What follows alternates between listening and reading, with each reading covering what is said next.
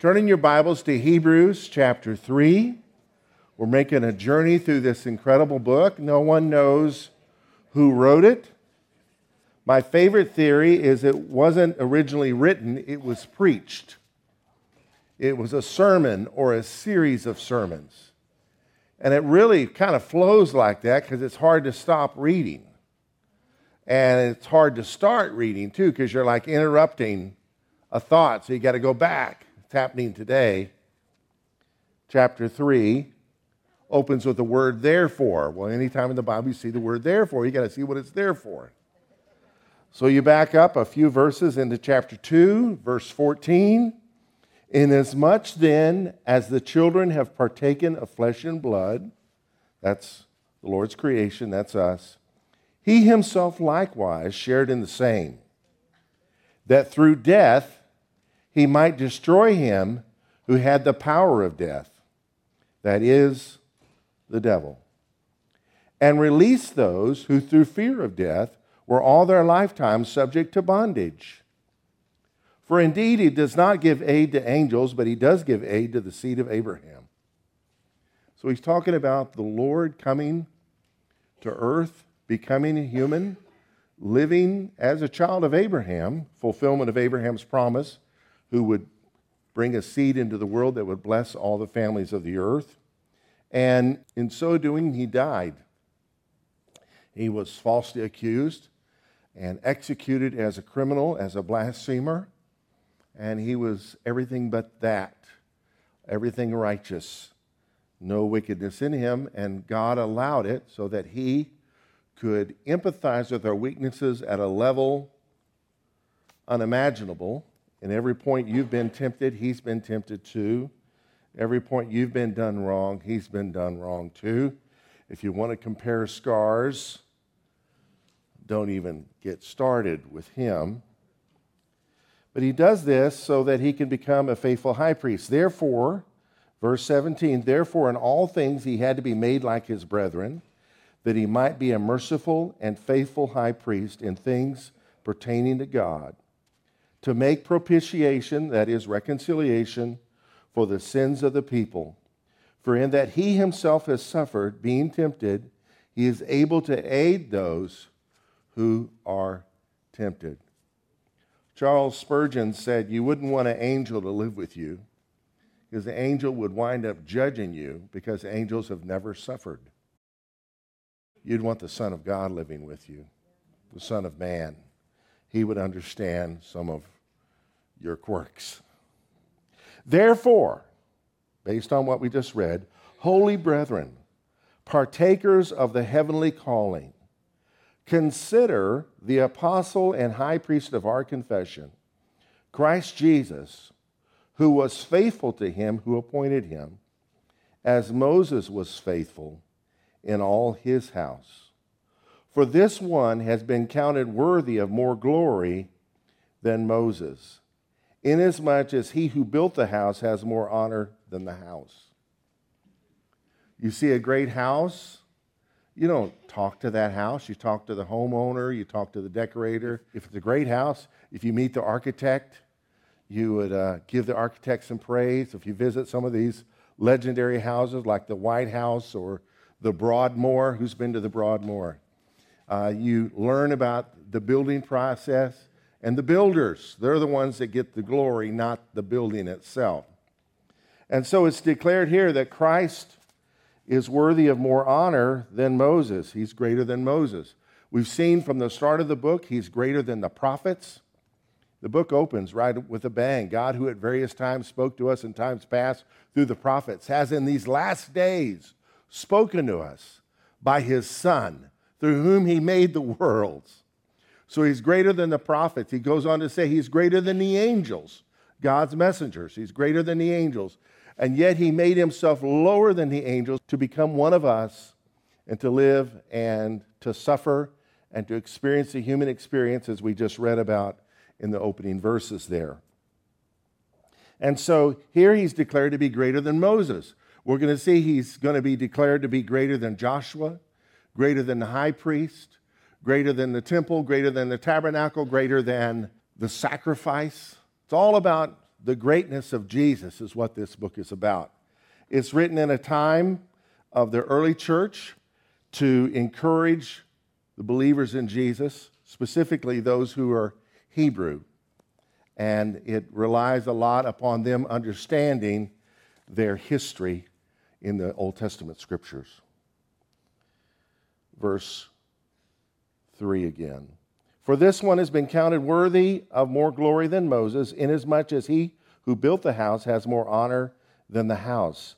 For every house is built by someone, but he who built all things is God. And Moses indeed was faithful in all his house as a servant, for a testimony of those things which would be spoken afterward. But Christ is a son over his own house, whose house we are, if we hold fast the confidence and the rejoicing of the hope firm to the end. So it's great to be given a tour of a house by a servant, an employee, a staff member. It's even greater to be given a tour of a house by a family member, by the homeowner. And so this house of God that we're part of is blessed by the builder, by his son who gave his life for us. Therefore, rest of verse 7 there, therefore, as the Holy Spirit says, today, if you will hear his voice, do not harden your hearts as in the rebellion in the day of trial in the wilderness, where your fathers tested me and tried me, and saw my works 40 years. Therefore I was angry with that generation. He's quoting from Psalm 95. And said, they always go astray in their heart. They have not known my ways, so I swore in my wrath, they shall not enter my rest.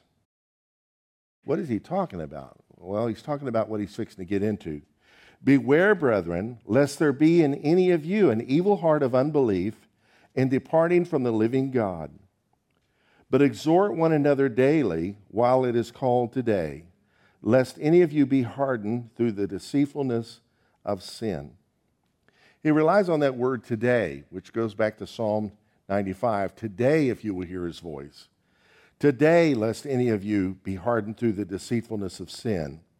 For we have become partakers of Christ if we hold the beginning of our confidence steadfast to the end, while it is said, today, if you will hear his voice, do not harden your hearts as in the rebellion. So what is the point he's making? He's been declaring the greatness of Jesus and how reliable he is, how much better he is, and how we do not need to be like the forefathers who lacked trust in God. When the children of Israel, the Hebrew nation, were delivered from slavery, they were led by God's servant Moses, an 80-year-old man when it started, who led them for what should have been less than a year, but has wound up 40 years of going nowhere while receiving the Torah because of their unbelief. They had sent out 12 spies to spy out the promised land. They were at the border. Go in. 40 days later, they come back, 2 with a great report, 10 with an evil report. The people turned on Moses, began to complain against the Lord, saying, we can't conquer this land.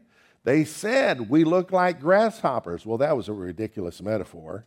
We look like grasshoppers. We can be stomped by these people.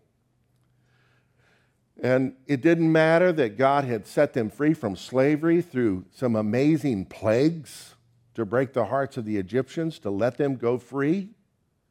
Our own country's history will testify it is really hard for a nation to let go of free labor. It really is. And that's basically what happened, cheap labor.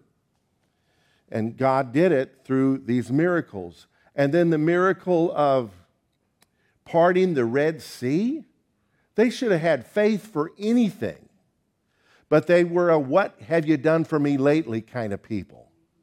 They were a people, they were enslaved in their minds. Everything's figured out for them. Let me just live a life of leeks and wild onions and garlic and just trudge through life with my little tent here and make the best of it. I don't want any giants to fight. When they came to the bitter waters, it was undrinkable. They started to complain, and the Lord healed the waters. When they were out of water, the Lord gave them water from a rock that Moses struck. When they were out of food, the Lord gave them angels' food, manna from heaven. And yet they're not going to trust him and said, we're going to die. You brought us out here to die in the wilderness. Well, even God has his limits. He said, you know what? You're right. You are not going to enter the promised land. Your children will. So everyone above the age of 20, excluding Joshua and Caleb, who were the two positive spies, died in the wilderness. I think every day around 90 folks keeled over. In the land of miracles, they couldn't believe God for more miracles. They hadn't come to a position of rest. Verse 12 again, beware, brethren, lest there be in any of you an evil heart of unbelief in departing from the living God, but exhort one another daily while it is called today, lest any of you be hardened through the deceitfulness of sin. For we have become partakers of Christ if we hold the beginning of our confidence steadfast to the end, while it is said, today, if you will hear his voice, do not harden your hearts as in the rebellion. For who, having heard, rebelled? They heard the voice of God and they rebelled. Indeed, was it not all who came out of Egypt led by Moses? Now with whom was he angry 40 years?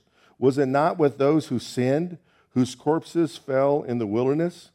And to whom did he swear that they would not enter his rest, but to those who did not obey? For we see that they could not enter in because of unbelief. Unbelief. I can't stop there. Let's go on. Therefore, since a promise remains of entering his rest, let us fear, lest any of you seem to have come short of it. For indeed the gospel was preached to us as well as to them, but the word which they heard did not profit them, not being mixed with faith in those who heard it. But we who have believed do enter that rest, as he has said, so I swore in my wrath, they shall not enter my rest. Those are words spoken to those who refuse to believe. But if we believe God's word, mix it with faith, trust him. He didn't bring us this far to leave us. Think about what he did in the past. This is why we overcome by the word of our testimony. We remind ourselves of what was done in the past and face the future. Sure, life has disappointments. God doesn't do things the way we want. I don't have answers for everybody's questions, but I do know he is to be trusted. He is to be trusted. Some of the things we believe are things God didn't say. We took a bunch of verses and put them together and built a case that isn't biblical. An example, this is a ridiculous example, but there's a verse that says that Judas went out and hung himself. There's another verse that says, go and do likewise. There's another verse that says, whatever you do, do it quickly.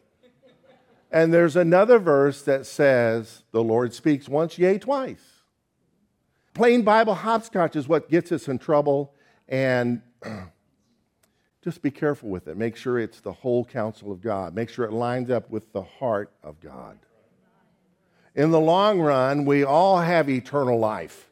But in the short run, we go through trials. The Bible says it. But we're assured victory. And when you come to a place of understanding that and embracing that, there's a rest in that. I'd like to talk to you today about a promise that you may not hear talked about much, but the Bible promises rest. It's not so much speaking of a good night's sleep, although he does give his beloved sweet sleep, but it's rest in your life. Even though you're facing battles, you're not fighting for your identity. You know who you are in Christ, and you know, as Greg declared earlier, you know the Father sees you.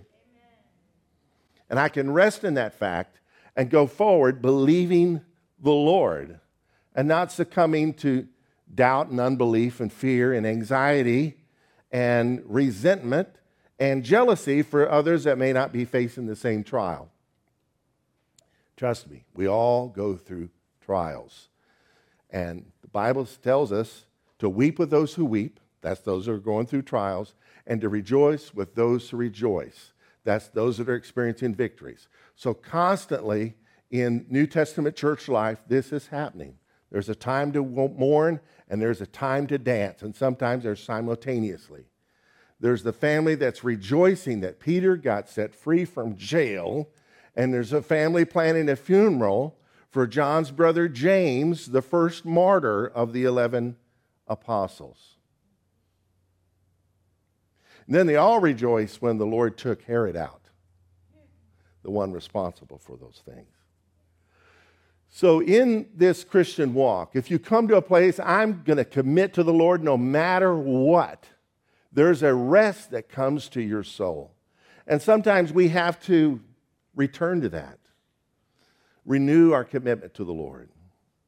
There's a little song I sing sometimes when I'm tempted to be anxious. It goes like this: my life is yours to have.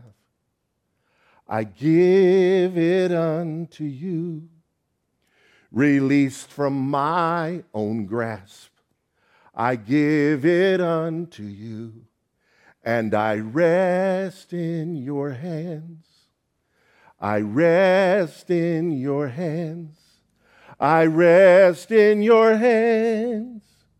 My life is in your hands. As little kids, we learned the song, he got the whole world in his hands. He's got the whole world in his hands. He's got the whole world in his hands. He's got the whole wide world in his hands. It's that place of rest. Is this biblical? It is. It is. We just read this as the Holy Spirit says, Hebrews 3, today, if you will hear his voice, faith comes by hearing. If you will hear what the Lord has said, if you will hear what he is saying, and not harden your hearts as those people did in the rebellion, in the day of trial in the wilderness, where your fathers tested me, tried me, and saw my works 40 years. Therefore I was angry with that generation and said, they always go astray in their heart. They have not known my ways, so I swore in my wrath, they shall not enter my rest. This is the first appearance of the word rest in the book of Hebrews. The InterVarsity Press New Testament commentary says it best, so let's just read what they say. Rest here describes the end of wandering and restlessness, producing calmness and tranquility. It refers to the land of Canaan and the promise of a state of peace and provision. The Canaan rest was also a symbol of a greater rest available to God's people in the future. Their failure to stop grumbling against Yahweh led 1 million+ Israelites into such hardened hearts that they were unable to take the opportunity to enter the land of promise when coming to its borders. For 40 years, they perished at an average of almost 90 deaths a day until all who left Egypt, excluding Joshua and Caleb, were dead. Who wants that rest? That rest.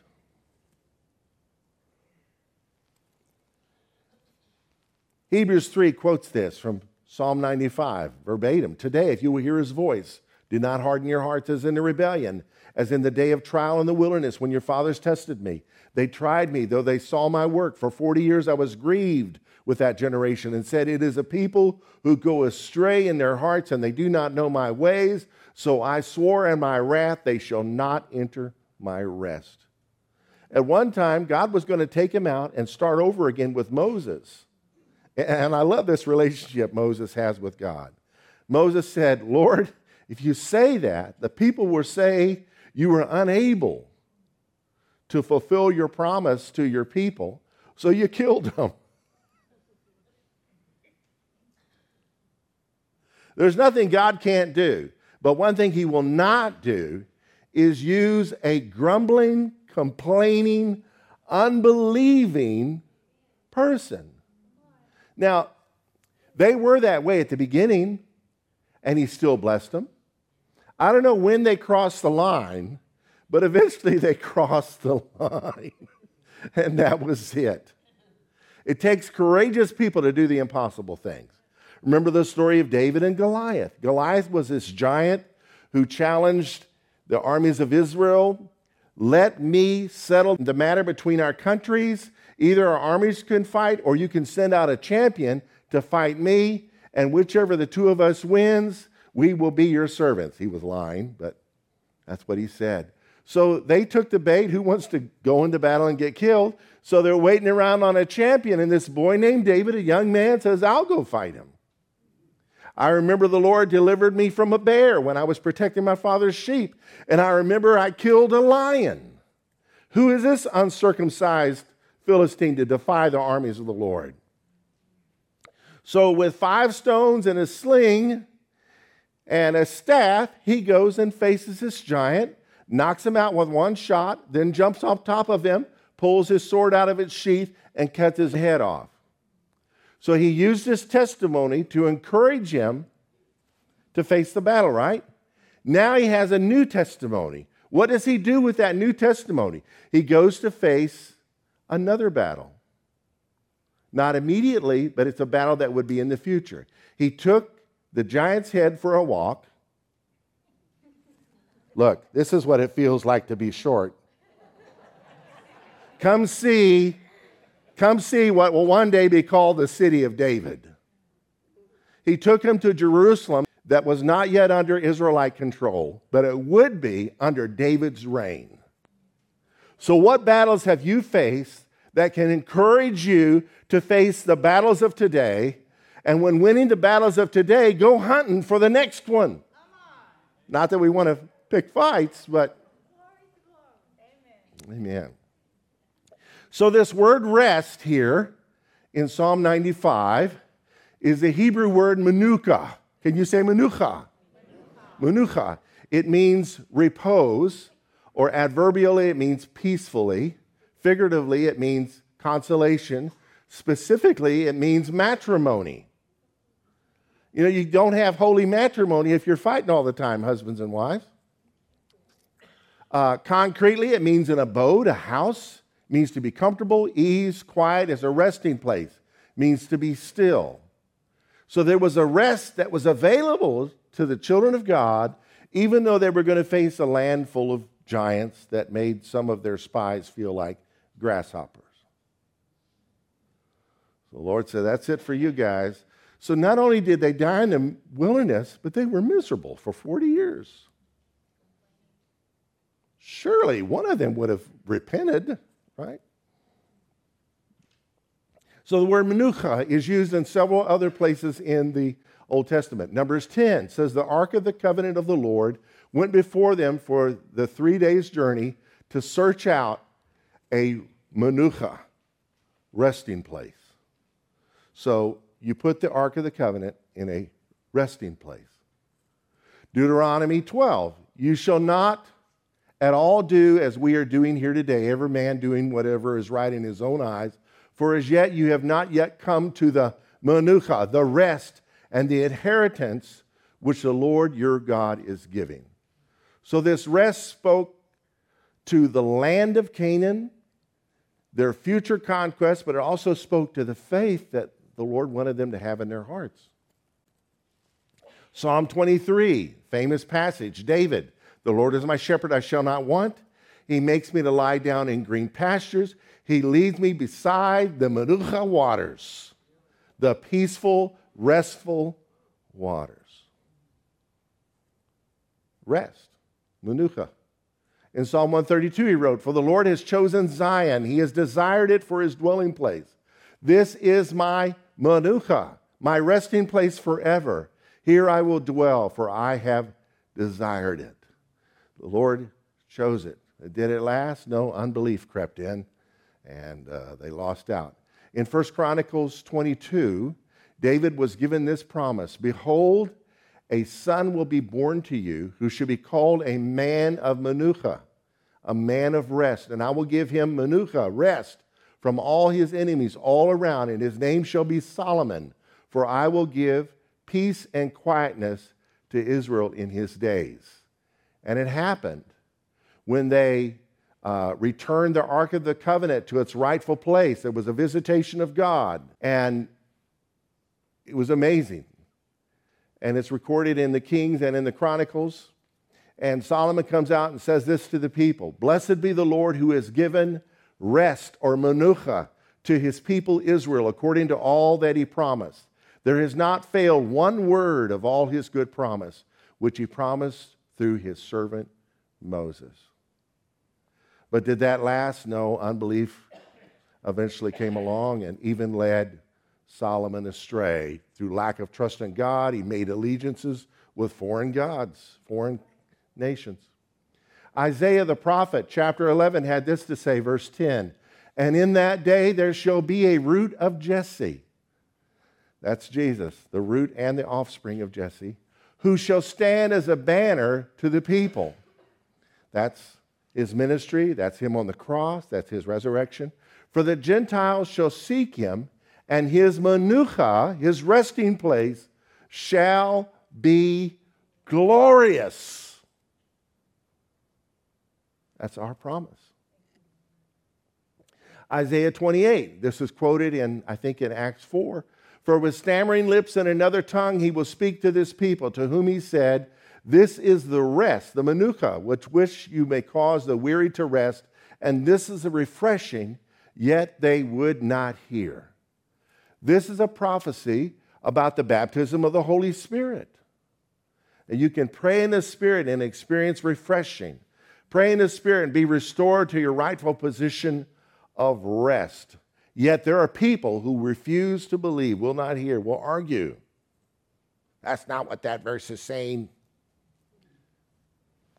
Chapter 32 of Isaiah, "My people shall dwell in a peaceful habitation, in secure dwellings, and in quiet resting places." That's Manucha. This is a prophecy that is ours to receive if you're part of the Lord's people. Chapter 66, I love this, opens with this word. "Thus says the Lord, heaven is my throne and earth is my footstool. Where is the house that you will build me? And where is the place of my rest?" He's fixing to tell them that you can't build a house to contain the Lord. This is often called the Lord's house, but the Lord doesn't live here. He doesn't dwell in temples made with hands. He uses structures to gather his people. Heaven is his throne. What can any human build to compare to that? And the earth is his footstool. Who has a lazy boy at the house? That's heaven. Who's been around the world? That's God's footstool. So where is the house you're going to build him? Where is the place of my rest, my Manucha? He'll tell you. "For all those things my hand has made, and all those things exist, says the Lord." So he's made heaven. He's made the throne. He has a resting place. He made it. They all exist. "But on this one will I look, on him who is poor and of a contrite spirit, who trembles at my word." That's the one who gets to taste the resting place. Where is his resting place? With the humble, with the believing, with those that are repentant, have a contrite spirit. Jesus had this to say, "Come to me, all who labor and are heavy laden, and I will give you rest. Take my yoke upon you and learn from me, for I am gentle and lowly in heart, and you will find rest for your souls. For my yoke is easy and my burden is light." Two Greek words there are related for the word rest.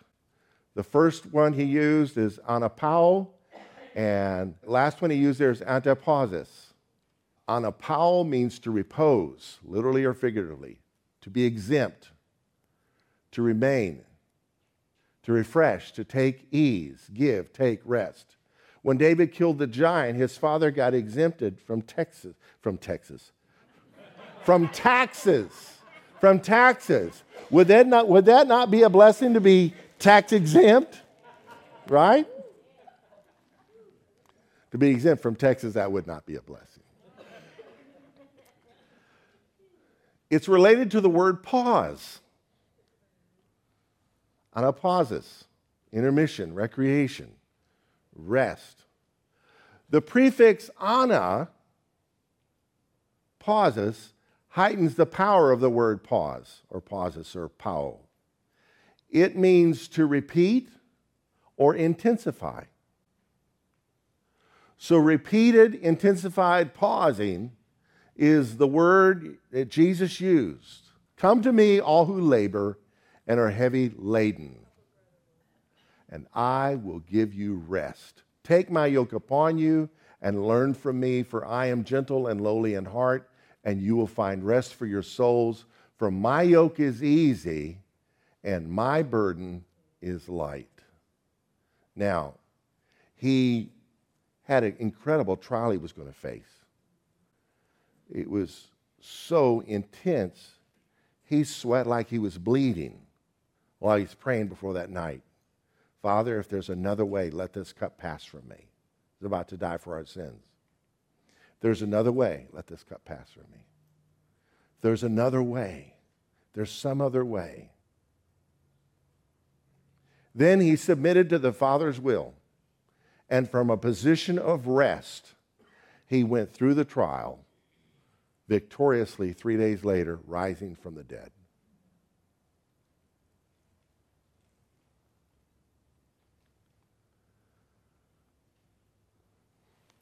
So we read this earlier. To whom did he swear that they would not enter his rest? But to those who did not obey. So we see that they could not enter in because of unbelief. Believing precedes obeying. If you obey before you believe, then you're believing in your obedience. That's salvation by works. We believe, then we obey, right? If I believe in the laws of Texas, I will obey them when I'm behind the wheel. When I remember to.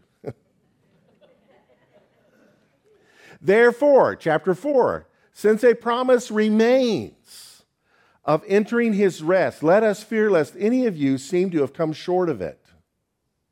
For indeed the gospel was preached to us as well as to them, but the word which they heard did not profit them, not being mixed with faith in those who heard it. Who wants to have a promise of God unreceived in your life? Nobody does. There's 13 characteristics of willful unbelieving. If any of these hit you between the eyes, repent. Willful unbelief is based on an unwillingness to believe. I'm just not going to believe. I don't want to. I pride myself in being a skeptic. Willful unbelief sets false standards and ignores real ones. If there's a God, why is there evil in the world? Meanwhile, ignoring all the good that's in the world. The evil in the world is created by man. Man's problem. If you want God to put a stop to it, that's called Judgment Day. Get ready for it. Become a believer. Willful unbelief claims to want more evidence, but never has enough. When Jesus was ministering one day, a voice from heaven said, "This is my son." And people in the crowd said, "Oh, that's just thunder." Always some creative way to come up with a reason not to believe. That's how creative we are when we're negative. Willful unbelievers do biased research with personal agendas. They start out with the end in mind. It's called a hypothesis. And everything they do is to prove that point. That's why scientific research has to be backed up by more than one survey, by more than one experiment. They refuse to change opinions they formed before they were informed. Willful unbelief. Willful unbelievers seek to discredit or penalize contrary witnesses. They don't like what you have to say, they're going to make you suffer. This is cancel culture, right?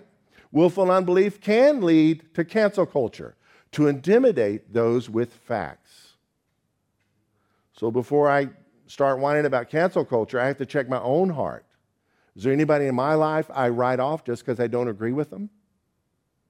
That's cancel culture. The door swings both ways. It just does. Got to watch our own hearts. They will always do their best to reject disliked truth. I don't like it, so I'm going to reject it. Willful unbelievers use their abilities to work against believing. They will do everything in their power to convince themselves and everyone around them that God brought them out here in the wilderness to let them die. Willful unbelieving leads to an unteachable condition. And they don't want to believe. You're wasting your time trying to teach them. Don't cancel them, just pray for them. Lord, give them a wake-up call. Willful unbelievers tend to be self-centered. This is the root of sin. The middle letter, the big I. To the tune of Amazing Grace, it's the American hymn. I. I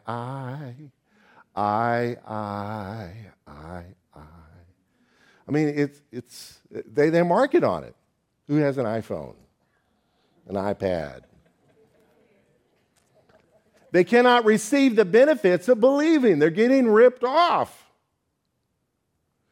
And finally, willful unbelief can be, this is a characteristic, it can be repented of today.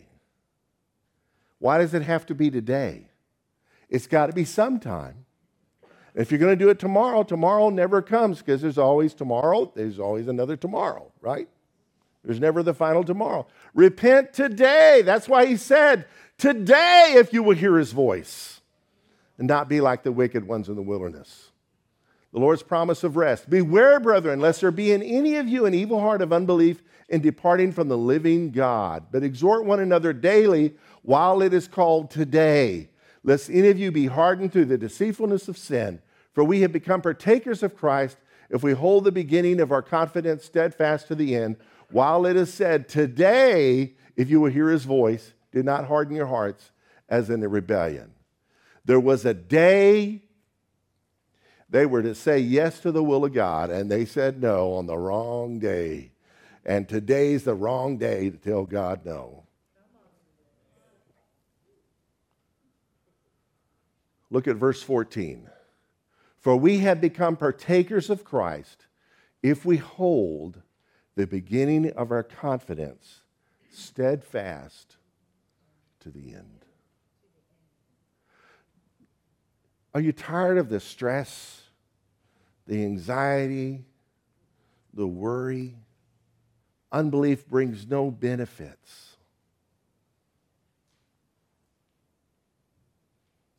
An arguer would come up with something, but I'm telling you, it brings no eternal benefits. It's good for your health. Believing is. Rest in the Lord. We sang about it. It's good for us. Watch this. For the next few moments, quiet your mind and listen carefully with your whole heart. Take a deep breath in. Hold it. Now breathe out. Jesus says in Matthew chapter 11, "Come to me, all who are weary and burdened, and I will give you rest." Deep breath in. Hold it. Now breathe it out. Jesus didn't say you might find rest, or that somehow you'll find rest as you wander aimlessly through this life. He said, "Come to me, and I will give you rest." I will give you rest. It's a promise. He goes on to tell us that he is gentle and that in him our very souls will find rest. Breathe in. Hold. Breathe out. You can take Jesus at his word. You can choose to take all your cares and worries, anxiety and pain, habits and hurts, and give them to Jesus. Are you restless? Are you weary and worn out? If given the opportunity, could today be that day of rest? As you breathe in and breathe out. Remember that Jesus is patiently waiting for you to come to Him, bringing everything that's weighing you down. Jesus is waiting to give you rest.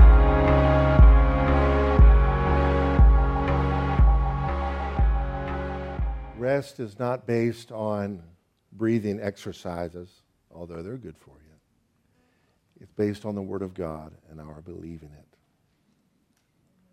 And if you surf the internet long, you'll find people arguing about when is the day of rest. I'm telling you, the text says today is. Today is the day. And when it's tomorrow, today will be the day of rest. Let's rest in the Lord. Let's return to a wholehearted devotion to faith in Jesus as true, genuine believers. Can I get an amen?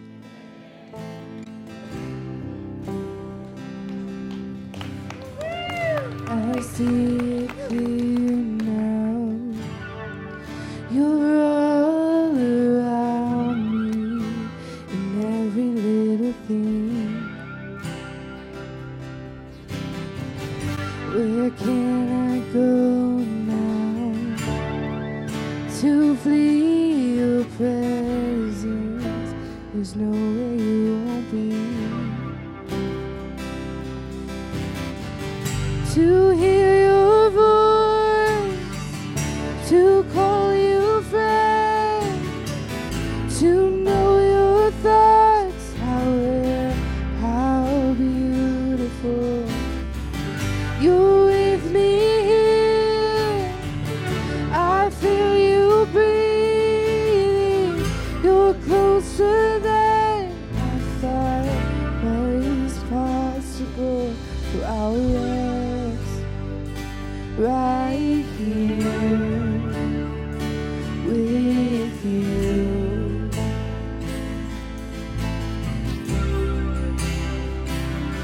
So I'll rest right here with you.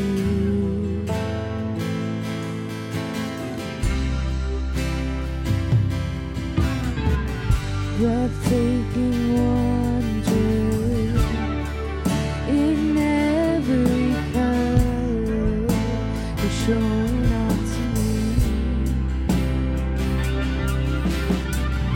You come like thunder, then a gentle whisper, you found in everything. To hear your voice,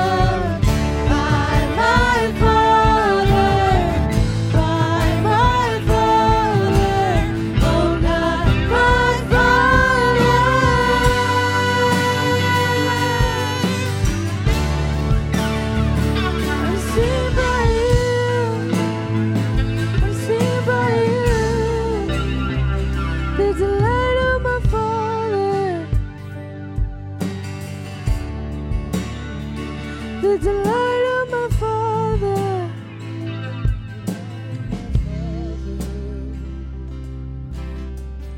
To hear your voice, to call you friend, to know your thoughts, how rare, how beautiful. You're with me here, I feel you breathing. You're closer than I thought was possible. So I'll rest right here with